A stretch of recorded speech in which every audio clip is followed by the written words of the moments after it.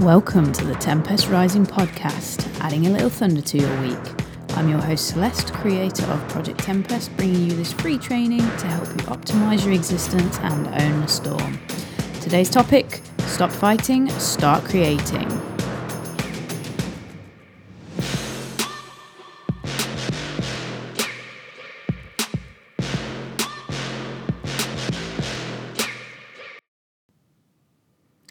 Alright, welcome back to another episode.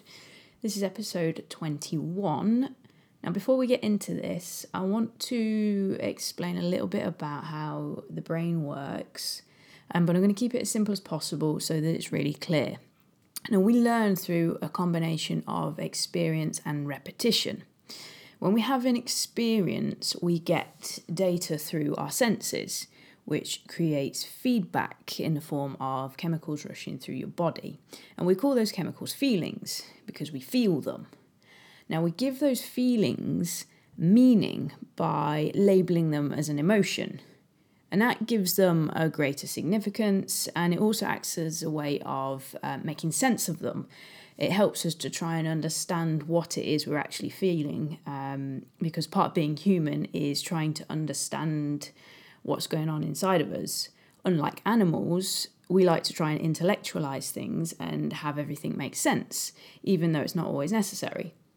Anyway, so if an experience gives us a feeling that is intense enough, our brain will take a snapshot of that, and the experience will be stored away in our subconscious. And the brain likes association, so it will tie things together so that it can work more efficiently, so that it can work faster, and it can create these responses faster. So you may have a similar experience, and because the brain is so efficient, it'll automatically bring up the feelings that you had from the other experience, which only serves to strengthen that response. And if you keep having or reliving those experiences, which I've already said before, the brain can't tell the difference between a real experience and one that is imagined, the more entrenched that the response is going to become, and therefore the harder it is to change. So if the brain keeps making associations, soon you'll end up having the same feelings over and over again about all kinds of different things. It's how people can go from feeling anxious about something fairly big to smaller day-to-day things through this association and this bringing up of the feelings. I'm oversimplifying this massively, but it just helps to make it slightly clearer. So if you imagine, again, this is really simple. Imagine that this is a neuron, this little circle here. And we have loads of neurons, billions of them, and all of them are connected through pathways, okay? The pathways fire, and it creates a connection which creates responses. Now, if you keep firing down this same pathway over and over and over and over again, it gets stronger and stronger. Whereas, let's say this pathway doesn't fire very often, it will eventually start to fade a little bit. And this one will become the go-to pathway. It will become the automated response. And that becomes a problem if the response isn't what you want. So when I was playing golf, I was extremely skilled on the practice ground. If you were to watch me, you would have easily have said, yeah, golf professional. But as soon as I stepped out onto the golf course, things would go wrong. And because I cared so much, the emotional response to those experiences was so intense that it burned those experiences into my mind. So whenever I took a step onto the course, the automation took over, the responses would come up, the feelings would come up, I would repeat the same patterns, again, bringing more feelings, which would just entrench it further. And you end up in this vicious cycle of experience, feelings. So how can you stop it? Well, I couldn't stop it, and it was something that led to me quitting golf completely, and not even picking up a club till a couple of months ago. And it's one of the reasons why I study this stuff so much and have sort of committed myself to learning more about it.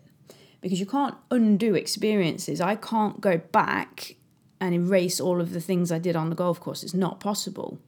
So instead, what people try to do is they try to destroy the feelings and the associations they have with those events. They fight against them. But fighting yourself is futile because there's only ever going to be one winner, and that's you. And if you're not thinking and feeling in a way that allows you to be who you want to be, then it's pointless. So instead of fighting, what if you were to create something new? You could essentially refute the old by bringing in something new. The best way to imagine this, to explain this, is to imagine a bucket. If I have a bucket full of, let's say, blue paint, and then I started throwing in some red paint, it's going to go purple. But if I kept going and I kept piling in red paint after red paint, tin after tin after tin, eventually I'm going to displace all of the other paint and I'm going to be left with what I wanted, which is the red paint. So the bucket is still the same, it's still full of paint, but I've replaced something I didn't want with something I do want. And it's a very random way of explaining it, but I hope it makes it clear that we can effectively displace the old and create something new instead. So the main lesson here is that you don't have to fight or destroy in order to change.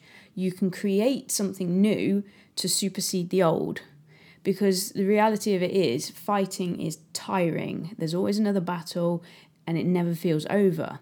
It's hard and it is stressful and there's never any respite from a fight. But creating is freeing and it brings about a totally different way of looking about the world and of yourself. Just the thought of fighting is enough to create a stress-based chemical response in your body, at least it is for me, whereas thinking about creating brings a feeling of calm and inspiration. It's two ends of the spectrum.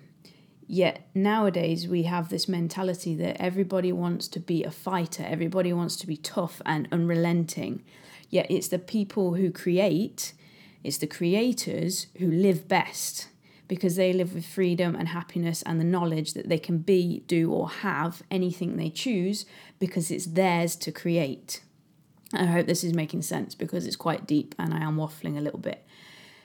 But the point is, creating will always beat fighting because it's the way your brain is designed, it's the way you are designed. So as a call to action today, to make this a little bit more applicable to you, is to write down one thing that you feel like you are always fighting against, and then to consider how you could create something that would override that, something that would essentially displace it. So that's all for today. If you are liking the training and the bits and pieces that we've got going on here, I have got a brand new group, the Limitless Living group, which I'll post a link to in the comments. You can join me in there. There is some free training already available in there, and there's going to be lots of free exclusive trainings and things to help you start upgrading your life. So if that is something of interest to you, stick a yes in the comments and then I will sort you out with the link so you can get in there and join us in there. Other than that, I will be back next week with another episode. See you soon.